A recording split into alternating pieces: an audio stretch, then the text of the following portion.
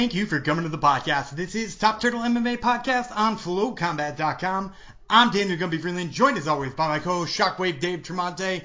The trilogy is finally upon us. UFC 252, Stipe Miocic versus Daniel Cormier. They're going to settle their grudge match, and we are going to be talking about that as well as our two other favorite fights on our Fights, Dogs, and Parlay segment, where we'll also give you an underdog and a parlay that we think you should play this week. Our big plus money parlay hit last week, so you're going to want to tune in and get that advice. Plus, of course, we'll be talking to three of the fighters on the show. First, we'll be talking to Herbert Burns, who looks to go 3-0 in the UFC with 3 first-round finishes. He'll be talking about that as well as his division in whole. Then we'll be talking to Ashley Yoder as she gets ready for her bout this weekend. And Marlon Vera, who will be in the co-main event against Sean O'Malley. So we'll get to all of that content right now.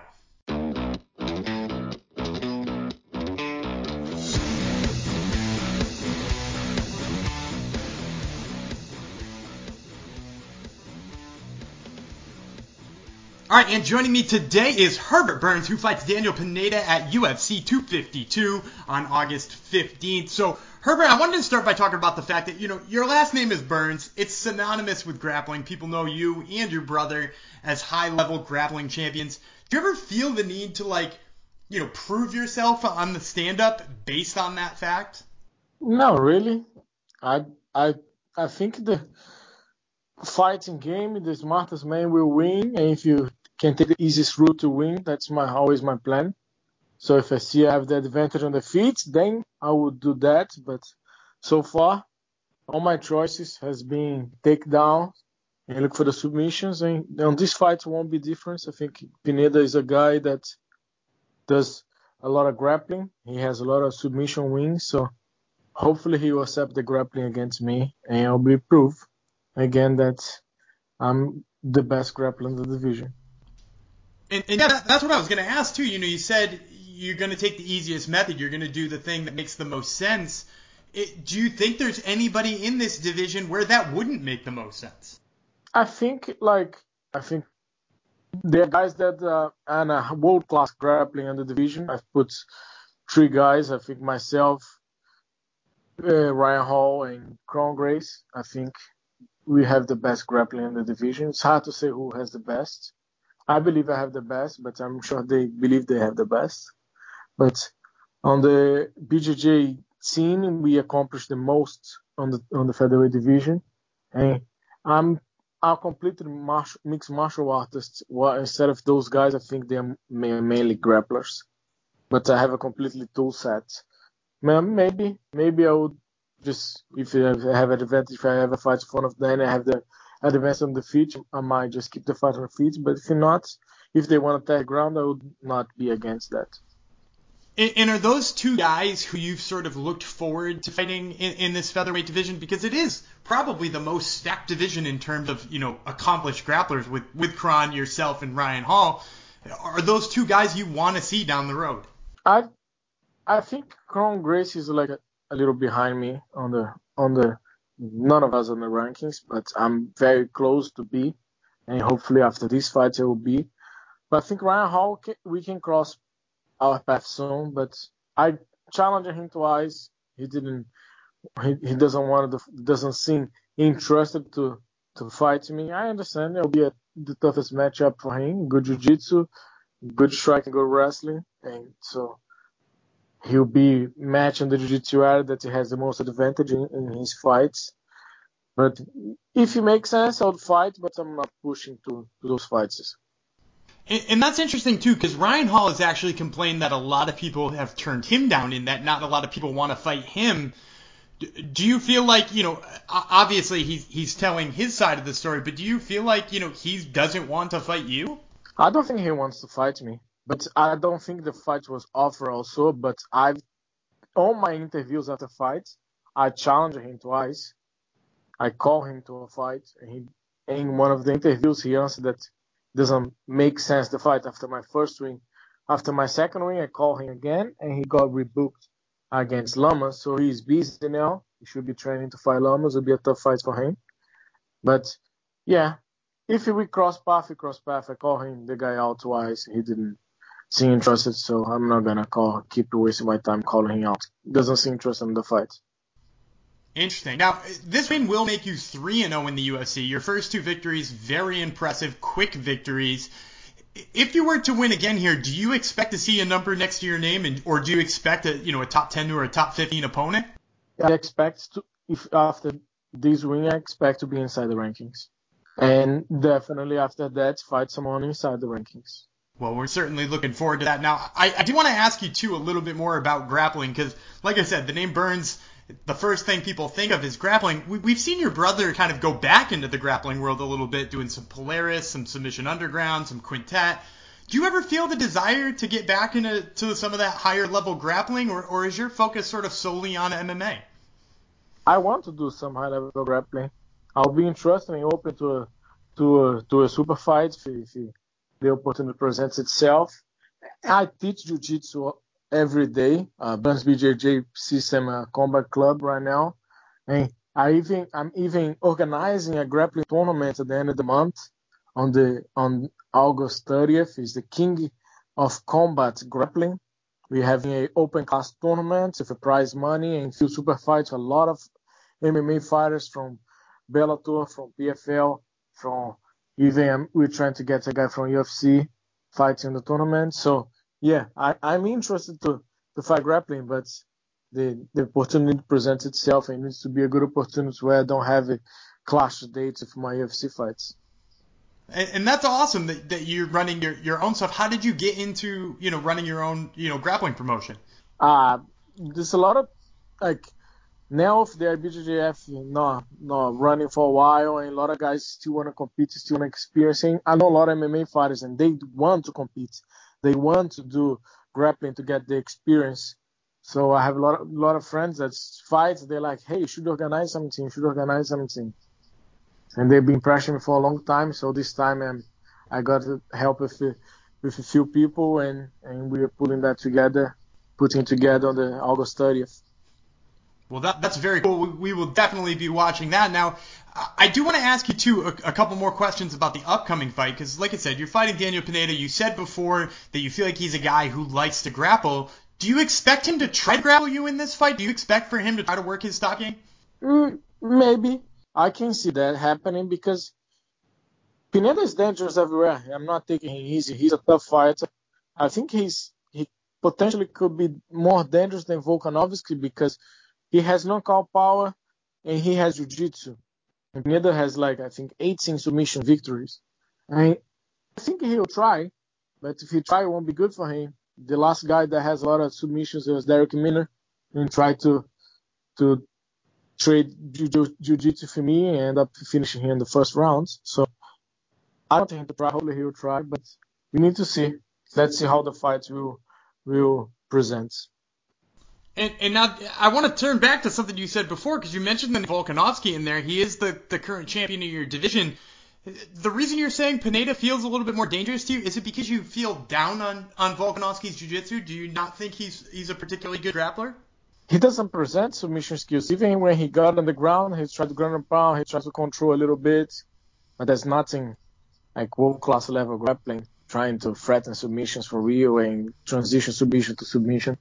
So, yeah, he's a fighter that has a good striking and good wrestling. He tries to control the fight with those two weapons. And I gotta ask too, because you're saying this seems to be a big glaring weakness in his game. Do you feel that that's the type of person who's going to unseat him as a champion? Somebody who is a phenomenal world-class grappler? Yes, definitely. That's what I see. A guy that uses his range, making him be on the outside and force him to overreach to take him down, and then use the grappling against him. And that could be me eventually. I would love to see that be you. Now, obviously, you're not in the rankings. You think this fight will probably put you in there. Do you have a timetable for that? You're clearly got your eyes on the prize here. You're already thinking about Volkanovski. Do you have a time period for how long you think it might take to get to there? I'm experienced. I'm 32 years old. I fought in bigger promotions before. I know how to handle pressure. I showed that in the Contender Series. I can fight with a huge public. I was to fight in Asia before, 25,000 people. I can fight with no public like I did on my last fight. So I think I'm ready. I mean, I will do one step at a time. I'm not taking it easy. Pineda is a very hard fight. All my eyes on him, all my attentions to him, all respect to him. He's coming back to the UFC. He paved his way in a different path, and now he's back to the biggest promotion in the world. But I want to do firm steps, and my goal is to reach all the way to the top of the mountain. I did 2 very strong steps, and I want plan to do that again on August 15th. All right, and well, we're just about to the end of the interview, and I do got to ask you to give me a prediction. How do you see this fight ending when you do face Pineda on the 15th? The fight to be finished. I will have my hand raised. I'm not sure how yet, because like I said, he's a guy with a completely tool set. He can do striking, he can do wrestling, he can do jiu-jitsu.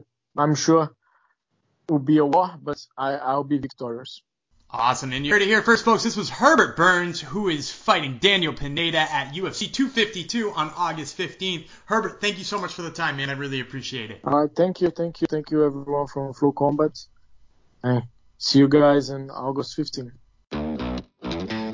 And that interview with Herbert Burns is brought to you by Marune Social. M-A-R-U-N-E. Marune Social is the one and only social media app for the martial arts enthusiast. Whether you do kickboxing, sambo, judo, or any other martial art, log your training sessions with Marune Social. You can put notes, put different techniques that you've been working on in there, as well as log competitions, weigh-ins, and tag your friends. All kinds of cool ways to make sure that you stay on top of your training and make the progress you want. Once again, that's Marune Social, wherever apps are downloaded. And joining me now is Ashley Yoder, who fights Lavinia Souza at UFC 252 on August 15th. So, Ashley, I actually wanted to start by talking about your last fight. You get a split decision loss to Randa Marcos, which at this point in time, you're no stranger to split decisions. Do you go back to the drawing board after something like that? Do you feel like you won? How do you rebuild from like that? Yeah, no, at the same time, I like always, I'm just learning and trying to figure out those ways to get finishes. In the UFC, you're at the highest level. I haven't had the longest background in martial arts, so when I started my career, I was getting finishes, and you start getting tough opponents. You have to be a little bit more intelligent on how you fight. So, it's just a learning process. I always still have fun going out there. If I didn't, I wouldn't be fighting. It's not always the easiest when you come home and have to, like, man, that went really wrong. So where do we go, So, it's just fixing mistakes and getting back there. And hopefully this fight will show that I've really grown in the last, year almost. You mentioned your limited amount of time as a professional. I know you turned pro at like 26, which is pretty late in the MMA game. Did you ever think you were going to be a professional MMA? Like, what trick made you turn pro or take this hobby and turn it into a profession at sort of a later age?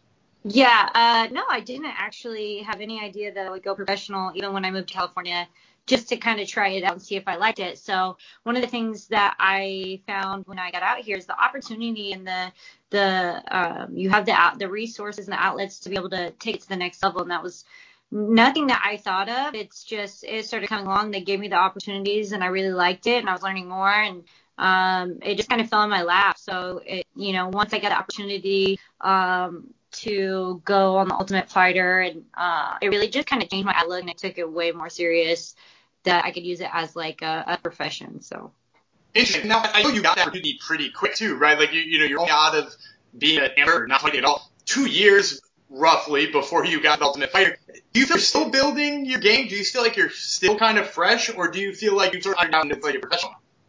As a pro, yeah, I had not a lot of time before I went to Ultimate Fighter, and it's one of those things that I think I was letting guide because my body hadn't taken the same wear and tear as everyone else that's been professions and other martial arts before they became martial arts in the UFC. So, but on the other side of it, I had a lot of learning. I still have a lot of learning to do on catching up with, not just being good at one thing, but being well-rounded at many things. And as in any career path or, hobby, it takes a long time to master a craft. And, I'm a perfectionist. So it's like I'll be hitting I make a mistake, I'll shake my head, coaches get on to me like, you didn't stop doing that. So it's just, me trying to learn how to just roll the punches, really, and just have fun and keep learning. Because if I'm going to be stressed out learning how to fight at this age, I'm in the wrong career path. So I'm just trying to have fun and, just be the best athlete as possible. And I knew you were an athlete before you became a fighter. Were you hard on yourself like that as an athlete prior? No, it's really weird. Okay, so I wasn't competitive. You know, I had a big brother, so we were always like super competitive. I didn't realize how competitive I was until my very first fight. And then you're like, I turned a whole new page in a competitive mode of like an athlete. Like I wanted to be better on. I'm started getting really hard on myself. And if you knew me the person, you know, my confidence was there just because, you know, I'm going against people that, Tatiana Suarez, amazing wrestler, you know, all the professional boxers, kickboxers. My first fight was Jade Escobar, amazing athlete, is an MMA artist. She also was an amazing kickboxer, boxing. So, it was like, holy crap. I'm like, what did I do? Did I chew? Did I bite more than I could chew? Like, so you could really see it, and that's one of the things I kind of had to overcome the show is, you know, I'm here for a reason. You know, I made it this far for a reason, and, you know, I feel like I've done pretty well, you know, trying to hold my own in the deep water. So I really am super competitive at all times in my life now. So it's kind of Yeah, that's interesting to me too. And was there something about MMA that you feel like made you make that switch? Like you said, you were surrounded by some very high level fighters really early in your career, but like, was there's something you said in your first pro fight that switch flipped? I think, yeah, like if you've ever been in an MMA fight, like they always tell you that your first fight, you'll know if you're made for it. And I think one of the things when they say that is, besides, you know, fight or flight, like you fight or you cover up and just power down, which people do that. But when I did it, I was like, oh, she hit me, I want to hit her twice. You know, she hit me one, and I didn't know what I was doing. Oh, you know, like, and I've never been in a street fight, so it's actually really comical watching my other fights or older fights, or even going back home in my small town, my teachers, because I was just like a class clown. I was a dork. I was not like an aggressive, like a mean person that ever never in a street fight. So I was usually the one to like say a joke to get everybody to start laughing, so there would be a fight. But yeah, so it's definitely, I guess, I'm more aggressive than I used to be. So. And what do your family and friends at home think about that? Like, you obviously, you know, your hometown knows who you are. You've fought 5 or 6 times by now. What do they think of Ashley Yoder, class clown? It's really funny. There's only one. I came from a really, really small school. Like one stoplight in our town. We had like 5 car washes. But, you know, there was only one. I know of one other athlete. He's a NASCAR driver that came in my that came out of my little town. So it's funny that I want to go back because there's like they can't believe it. Like they, you know, you see me fight. This is my 7th fight in the UFC. I've had 2 fights on the Ultimate Fighter. So like I've had plenty of time for them to see me on TV, and it just always still amazes them. Like they just. It's like I couldn't do it. I don't know how you do it. But you know, at the end of the day, take it as any sport and kind of learn it. It's not about the aggressive bloodiness or the harshness. There's a lot of technique involved. Absolutely. Now let's get to the fight on hand too. Because Pamela Diaz Souza, who, you know, again, another person who's been around the sport for a long time. Give us sort of your breakdown on this fight and where you see some of your advantages. Yeah, I think that this fight is a really, really good matchup for fans because we're both very all over the place. We both like to scrap, we both like to jiu-jitsu. So I see some grappling exchanges, definitely some really gnarly exchanges. I just feel like all my fights, you know, I don't really like to pinpoint where it's gonna go, but you know, the one thing about coming into MMA as a true MMA artist is I'm comfortable anywhere, and I think that's something that is hard to figure out a plan against me, except for maybe point fighting me because I'm not understanding, you know, proper, you know, technicalities of that. But I like to fight, so I don't mind being sophisticated with my face, you know, and I really just like to put on a performance for fans too. So I'm excited about that. I think she's a real opponent on the ground. She's really good on her feet. She has joke as well. So I'm excited to see how I up against her and see how my abilities have grown since my last fight. And we're just excited about that. You mentioned in there too that, you know, pointing seems to be the way to get past you, or at least by split decision, which lessons. Do you feel more pressure to go out there and be the one to press the action, knowing that that's kind of the only way you lost in the last 4 fights? I mean, I think a lot of pressure, and I'm really good at being pressured. But at the same time, you know, I don't know if it's necessarily the pressure of a fight. I think it's more like, you know, understanding like give to take one. You know, like I'll take 2 punches to give 2 punches. And I think at the end of this, most of some of those exchanges, when you're taking punches at the end, the judges are going to see that, right? So it's just learning how to kind of take less damage I give it out. Because at the end of the day, I don't mind getting hit. So it kind of works in a disadvantage when someone comes to cards because now you're seeing someone's bleed. I bleed a lot. So it's never a good sign in the judge's eye. So whether or not I mind that or don't, you know, it doesn't really faze me at the same time, it works against you. So it's something that I'm just trying to be more intelligent on those sides of the fighting aspect and the game of it. But yeah, at the end of the day, when I get the door shut, I just want to have fun and do my thing. So hopefully it goes my way. Absolutely. Now, one last question. You know, you said, you know, you're full that it was a whole bunch of places. You know that you feel comfortable in a lot of positions. I'm going to ask you for a prediction. Is there a way that you see it ending, or is there a way you hope it ended even? What's the initial prediction? No, I will never tell you. One, there's 2 things I'll never do. I will not curse myself with what I want to happen. And so I will never call out an opponent. So I know that's lame, but it's kind of how I am. I respect everyone, and it's nothing against like other respect them. I am not trying to put that bad karma or any kind of karma out there and it work against me or for me. I just want to go out there and just do my thing and surprise everybody. I love the mentality. So once again, fans, this is Ashley Yoder, Lavia Souza at UFC 252 on August 15th. Ashley, thanks so much for the time. I really appreciate it. Thank you. Have a good day. Hey guys, let me tell you about another awesome app that you got. That last interview with Ashley Yoder is brought to you by Fight Forecaster. You can check them out on Twitter at Forecaster Fight. They are a probability-based pick'em game made specifically for MMA. It's a lot more intricate and it's a lot more in-depth than so many pick'em games. You're doing all kinds of things like talking about the probability of KOs and submissions. Check it out. It's on the Droid store and it's on the Apple store. So make sure you check it out in both of those places and give it a try. I highly suggest it. All right, and I am now joined by Marlon Vera, who fights Sean O'Malley as the co-main event of UFC 252 on August 15th. So, Marlon, I know you were originally supposed to fight Sean a whole year ago. You were supposed to fight him last June. Were you pressing for this bout to get rebooked? Is this a bout that you've had scheduled or thought in your mind for the future? Honestly, I'm open to any fight, so I wasn't really chasing this fight or any other. So when they offered me the fight, I was like, yeah, why not? Let's do it. I was ready. I was in shape as always. So to me, it's all about being active and get the most wins I can in my life. Absolutely. Now, I know a lot of smack talk has sort of been coming from O'Malley, a lot of social media stuff. How much of that kind of stuff do you hear, and what are your thoughts on that? Yeah, I'm cool with all of that. Like, I don't have any thoughts or answers about it. Like, I really don't pay attention too much about what people say in general. So I'm focusing myself, I'm focusing the family, and I'm a guy that loves to fucking fight. So when the fights came, I bring it, and I'm not thinking about those things. That makes a lot of sense to me. Now, I know there's also been a lot of hype around Sean O'Malley leading into this fight. Do you think a lot of that hype is deserved? Do you think he is a hot prospect, or do you think some of that is, the competition he's faced? Well, good for him. He got all that. That's good for his brand, for his career, and if I beat his ass the way I'm gonna do it, I get a lot of esteem. So it's good for everybody, this type of thing. So I don't hate on no one, and I couldn't hate somebody for have a big name. I like that. I like that mentality a lot. Now let's talk about the actual fight itself, because Sean is a guy who likes to go in there and throw hands. He's shown that he's a pretty talented striker. Do you expect to be in there throwing hands with him, or this is a fight that you see that has to be taken to the ground? This is the game where it's mixed martial arts. So I'm ready for a stand-up fight. I'm ready for a grappling fight. So whatever the fight takes, I believe I'm gonna have something for him, and I'm ready for him and any other guy coming up. To me, it's all about what's in front of me, and that's the fight right now in front of me. So all my focus is in beating this guy and putting me out.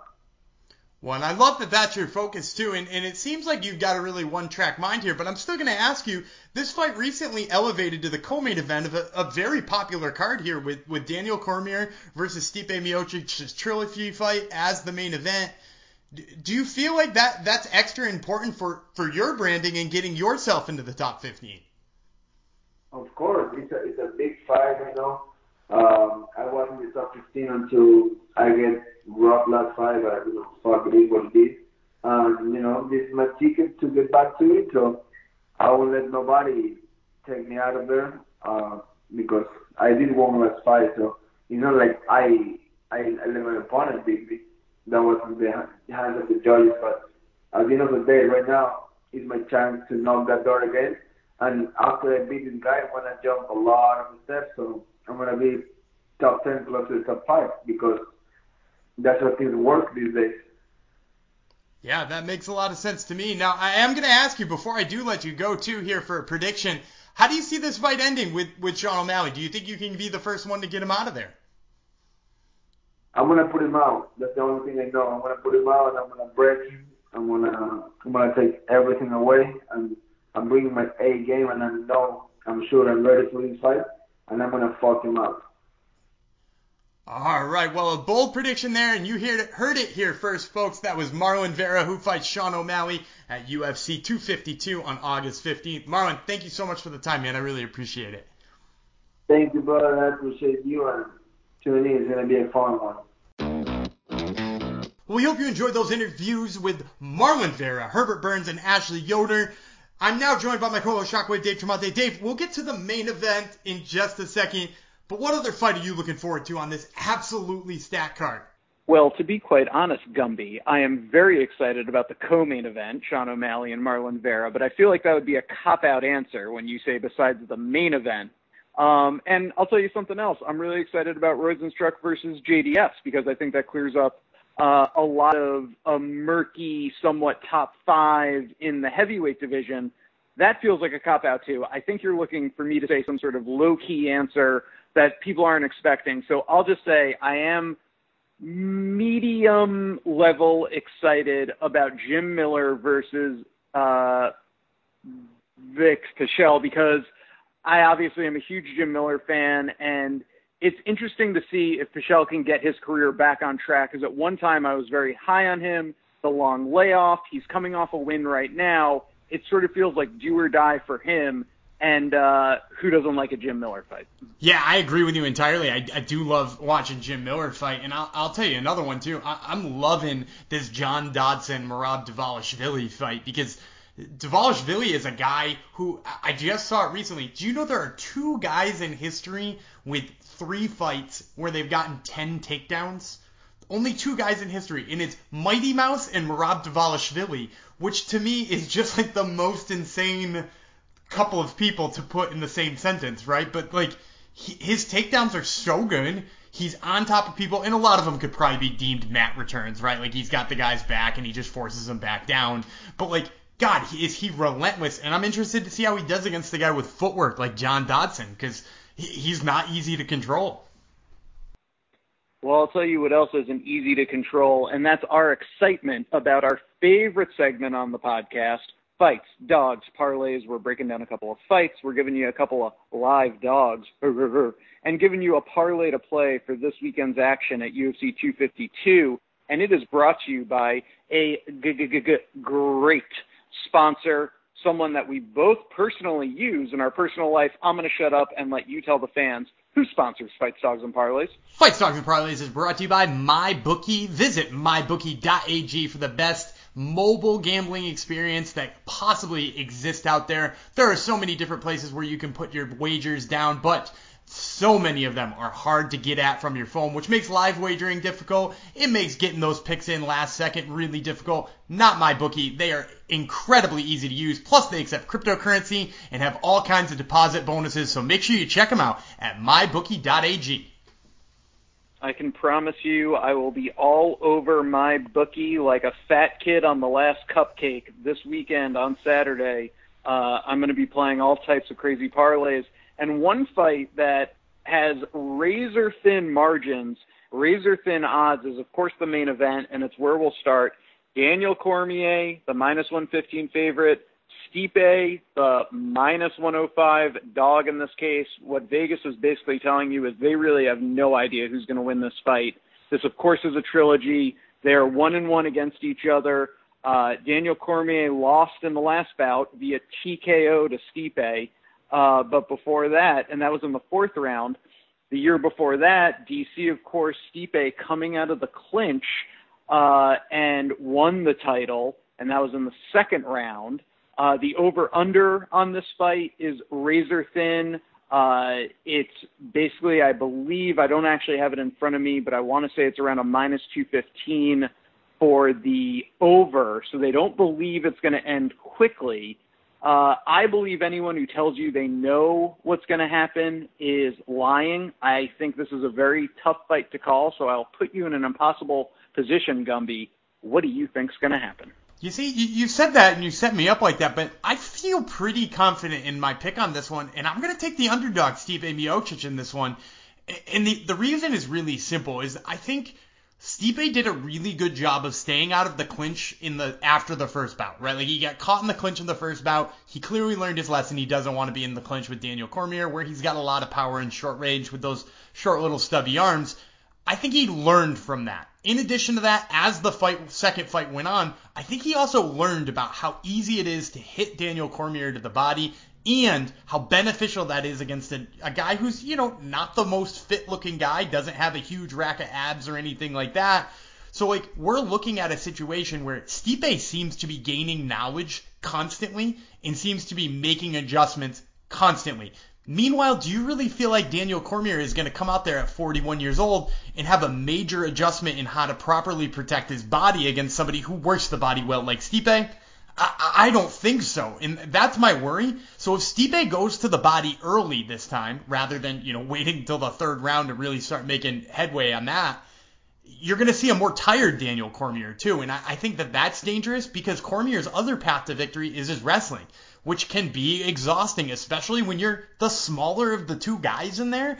So, I see Stipe going to the body early, wearing Daniel Cormier out, making his wrestling more difficult, and given all of that, I think Stipe has a very clear path to victory here. At negative 105, I like those odds too. I was kind of hoping he would come in as a plus money underdog, but negative 105 is not a bad number here if you like the path to victory for Stipe. One clarification I want to make, and I agree with you that Daniel Cormier will never be accused of being an Instagram model. He does not have a rack of abs. He probably more has a rack of ribs on him at all times. But is that a phrase that you just made up, rack of abs? Because I love it. Yeah, I came up with that off the top of my head as we were working there. So maybe we can use that one and work that into future podcasts. I did have the intern pull it up, and the over 2.5 rounds is minus 155 now. It's about minus 125 a few days ago, I believe. This is on 5 Dimes, which is actually releasing odds right now. And then under 2.5 rounds is plus 125. I also lean Stipe, and for all the reasons you said, I think he could work the body. He's not going to get caught with anything crazy off the clinch. But I do believe this is going to be a dogfight, and I just don't know where either of these guys are at mentally. I think they're both clearly – DC has all but said this is probably going to be his last fight. And same thing with Stipe. He said he chose not to work earlier in the year as the pandemic, was just starting, and he's obviously an EMT, and that's almost like his real job, I guess. I don't know what you'd call his real job. Is that his side job or is that his real job? I don't know. But the point being, I think both guys have one foot out the door, and that's always dangerous to me and where I'd like to stay away from in betting because I just don't know what form of each of them is showing up on Saturday. And I think it's one of those things where I'll have a better guess as I see them walk into the cage. And I know that's somewhat of a cop-out, but this is a razor-close fight, and to me, really tough to call. It's going to be worth noting, and we won't stay on it too long because we like to get people through fights, dogs, and parlays in a quick manner because, hey, we know you don't have 3 hours for a podcast. We're respectful of your time. But the UFC is marketing this as the winner becomes the GOAT heavyweight of all time. Now, Stipe, I can see that. He would have won. He's a 3-time champion. He's a 2-time champion, and he's defended the belt 3 times in a row, which is actually a UFC record. This is a division with a lot of volatility, and he brought, I think he locked it down for longer than anyone else could, and he has a high quality of opponents, of course, beating Verdum. He has a win over Alistair Overeem, who's, a heavyweight Hall of Famer. DC, on the other hand, with a win would be 5-1 in the UFC as a heavyweight. Of course, all those wins in Strikeforce as well. I think of him more as a light heavyweight, kind of like the A1A runner-up to John Jones at light heavyweight. He absolutely would have been a dominant champion at light heavyweight if John Jones never existed in an alternate universe. So long story short, do you consider DC the GOAT if he wins this weekend? No, I don't consider either of them the GOAT if they win. To be honest, Fedor to me, when you look at the names of the people who were in Pride at that time, like you still have to put him in there. And I think people also forget what a resume Big Nog has, because I honestly think his resume might be better than either of these two at heavyweight anyway, right? Like, he's a guy who beat, if you go back, he submitted Dan Henderson, he submitted all of these people. We're talking submissions here. He submitted Dan Henderson, submitted Mirko Cro Cop, he submitted Mark Coleman, right? Like, these are major names at the time. He beat Heath Herring twice. He went to war with Fedor a bunch of times. Like, he later beat Randy Couture. He submitted Tim Sylvia. Like, this is he beat Fabricio Verdum. Like, he's a guy who's got this incredible resume. I feel like because he wasn't in the UFC when he hit his prime, we just look at his UFC record and be like, oh yeah, well, on the way out, he got knocked out by Roy Nelson. Well, like, yeah, of course he did. He was way past his prime. His, like, career was almost over. So, like, yeah, of course he got knocked out by Roy Nelson when he was 105 years old. But, like, you go back to him in his prime, I think his prime still winds up looking, at least on paper, whether you're talking about talent or not, that's obviously a different question. But if you're looking at his resume on paper, I think it looks better than either of these two. And I think Fedor's looks obviously even better than his. Well, I'll tell you who's looking better and better every time we see him. It's Sean O'Malley. He's the minus 310 favorite to Marlon Vera, and Vera you could get, if you would be so inclined, if you believe in him, as a plus 255 dog. I do believe he holds a bit of an advantage on the ground. Of course, O'Malley is, I believe, the better striker. Marlon Vera is coming off a loss, it should be noted, to Song Yadong via unanimous decision, but before that, he had reeled off a nice win streak. He had 5 wins in a row in the UFC after a 2-fight losing streak. So in his last 8 fights, he's 5-3, and now facing O'Malley, who, let's face it, we obviously can tell has star potential. The UFC wants him to be a big star. He's coming off a brutal KO win over Eddie Wineland, beat Jose Alberto Quinones via TKO before that, beat Andrei Sugamanov before that via unanimous decision. He's 4-0 in the UFC and looking to make it 5. And I guess you could even say he's 5-0 if you count Dana White Contender Series, which he had a KO on Dana White Contender Series and introduced himself to the UFC universe. Who you got? I'm going to go with Sean O'Malley here, too. And I actually think one of the reasons why I'm going to go with him is kind of against what you were just saying there. I'm not sure Marlon Vera has an advantage over him on the mat. I think the work O'Malley has been putting into his jiu-jitsu during those really long layoffs, I think it's clearly paid off. If you've seen him on some of the grappling competitions he's done, including in Quintet, his grappling has really come a long way. He's working with Augusto Mendez, who is a super high-level black belt. Plus, you can count all of his work with Tim Welsh and John Crouch, who are phenomenal coaches in their own right. So, like, he's a guy who put in a lot of work to his jiu-jitsu game, and I think that if Vera wants to go there, I'm not sure his advantage is as big as he thinks it is. So then, when we're talking about on the feet, I think O'Malley has a bigger gap there in how much better he is than Vera. So his difference in the striking is really wide, in my opinion, and their difference in grappling is not very wide at all. And when you put those two things together, yeah, you got to go with Sean O'Malley. With that being said, I am not gambling on this fight no matter what. You look at those numbers right there, negative 310 for Sean O'Malley, a guy who's literally his best opponent is Eddie Wineland at 36 years old or however old Eddie Wineland is. It doesn't instill a lot of confidence in me, and we've been saying this about Sean O'Malley for years. Like, oh, he hasn't fought anybody yet. Oh, he only fought an old guy. Oh, yeah. That line of reasoning sucks, and it sucks so much, but like when you're looking at betting at a guy at negative 310, that excuse being in the back of your mind is good enough for me to stay away from it on the books. With that being said, I'm still picking him here to win. That's very fair, and I do think that line is a little out of whack, albeit he is a favorite. I also would not want any part of that at 3-1. Jairzinho Rozenstruik is minus 150 favorite. JDS, a plus 130 dog here. This is a fun battle at heavyweight because let's just say that Stipe and DC, regardless of who wins, what if both of them retire?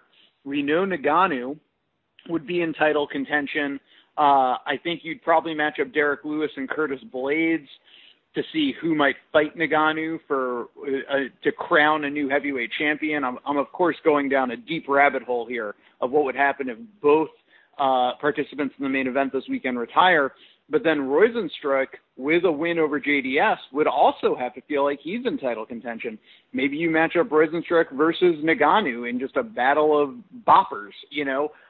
It's very exciting, actually, at heavyweight because while there's not a lot of depth to the division as a whole, I think there are some exciting, somewhat newcomers with Ngannou, Rozenstruik, and our boy Blades. Of course, I don't know that UFC would ever want to match up Blades and Ngannou for a third time. Ngannou's beat him twice, but, you know, without a Ngannou, I think Blades would be considered like the dominant up-and-coming prospect. And so, for that matter, could you say Rozenstruik? So, point being, who do you have winning this fight, and how does it play into the heavyweight picture as a whole? You see, I actually think this fight throws a huge wrench in the heavyweight picture because I'm picking Junior Dos Santos in this fight, and the reason I'm doing so is that, yeah, you mentioned Rozenstruik. He's had a good run with the exception of the Ngannou fight, and like, the problem for me is that if you looked at that fight he fought against Alistair Overeem, Overeem did some really nasty work to him, and he fought incredibly smart against it. He fought Rozenstruik for 24 minutes and was, by all accounts, winning all 5 rounds on all 3 judges' scorecards. And he was doing it by fighting smart and not getting into a firefight. And I think that he secretly laid groundwork for somebody like Junior Dos Santos and anybody else who's a striker like Junior Dos Santos to just stay away from those big hands. Now, granted, Overeem forgot to stay away from those big hands for the last 30 seconds of the fight and wound up costing himself a win there. But I think that having laid that groundwork, I think Junior Dos Santos is an excellent striker and does a really great job of staying out of firefights. I mean, the only reason he got tagged by Ngannou was because he was trying to stay out of a firefight and running away from him. Could have definitely done it a little bit more smartly than he did, but I think Junior Dos Santos has a path to victory here by poking a jab, throwing the shots when he needs to, and backing out of any, long exchanges here with Rozenstruik, and probably picking up a decision win, which would be terribly boring in this case, but it also puts Dos Santos in a place where he's probably not all that far away from a title shot. Like you said, if those 2 guys disappear at the top of the rankings, we're talking about Junior Dos Santos on a win here being a top 3 guy in this division, which really, puts him on a short list of people to fight for a title. Yeah, that's actually a really good point. And you're right. If JDS wins, I don't even know what to make of the heavyweight division, especially if the top 2 guys at the top retire. All right, we'll move then to our dog of the week. It's Chris Daukaus, a +110 over Parker Porter. Why do we like him? So I like Chris Daukaus here. I actually think Chris Daukaus probably has a disadvantage on the ground in this fight, which is why he's probably going in as an underdog. With that being said, he's fought much higher level of competition fighting in CFFC down in the New Jersey area, if you guys are familiar with that promotion. And he also has very quick hands. So we're looking at a guy who's, even though he's kind of a portly gentleman, he's fighting at heavyweight and has some of the quicker hands you will see out of a guy who's shaped like he is. Parker Porter, meanwhile, is a guy who has been pushed up against the cage and kind of controlled a little bit in the losses he's had. Now, granted, the losses he's had on the regional scene include John Jones, Gabriel Gonzaga, and Josh Diekman, who's a pretty decent regional level guy. But those first 2 names, one of the greatest champions of all time and a former title challenger. But I think also in that way, he's kind of gotten a little bit older, a little bit slower, and now he's even more susceptible to getting trapped against the cage and racked up with some right hands. So I think Chris Daukaus is a smart play here, especially being as close it is. And at heavyweight, you like to take the underdogs anyway, because crazy shit happens at heavyweight. Our parlay to play is Herbert Burns, -275. Pair him together with TJ Brown at -170. And you're going to get yourself some pretty good odds. You, of course, can put that into your own betting website or, if you're not doing it MyBookie, you're doing it wrong. But why do we like these 2 paired together? So first of all, I will let you know that our parlay last week with Youssef Zalal and Darren the Dentist Stewart, of course, hit. So you could pick up a +120 odds last week on those 2. And it's right around the same this week. We're at about +118 with these 2 put together. Herbert Burns I like for a lot of reasons. Herbert Burns is a guy who went out in his UFC debut, knocked out a knockout artist. In his second fight, he submitted a submission artist. And now he's fighting a guy who has been out of the UFC since 2014. He's had 6 years out of the UFC. Sure, he's a wily veteran, but at the same time, Herbert Burns is clearly got a little bit less miles on the tank, and I think he's shown that he's going to go in there and beat everybody in every which way. Pineda likes to grapple. You don't want to grapple Herbert Burns, and I think Burns holds the advantage on the feet. So that's why you see him as such a big favorite and a good one to put in a parlay. I also like TJ Brown because he's fighting this Danny Chavez guy on short notice, and for me, when you look at Danny Chavez is a great striker. But the minute this hits the ground, TJ Brown has got such an incredible advantage grappling. So we're going to pair these two grapplers together here. Assume that both of them probably get decent, easy submission wins and pick up plus money odds on the two. Boom. Well, that wraps it up for Fights, Dogs, and Parlays. Gumby, why don't you give the fans what they need to know and wrap up this show as a whole?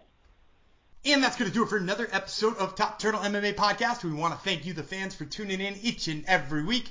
Couldn't do what we do without you guys. We also want to thank Flow Combat for having us on the mothership, and Maroon Social, MyBookie.ag, and the Fight Forecaster app. Check all of them out.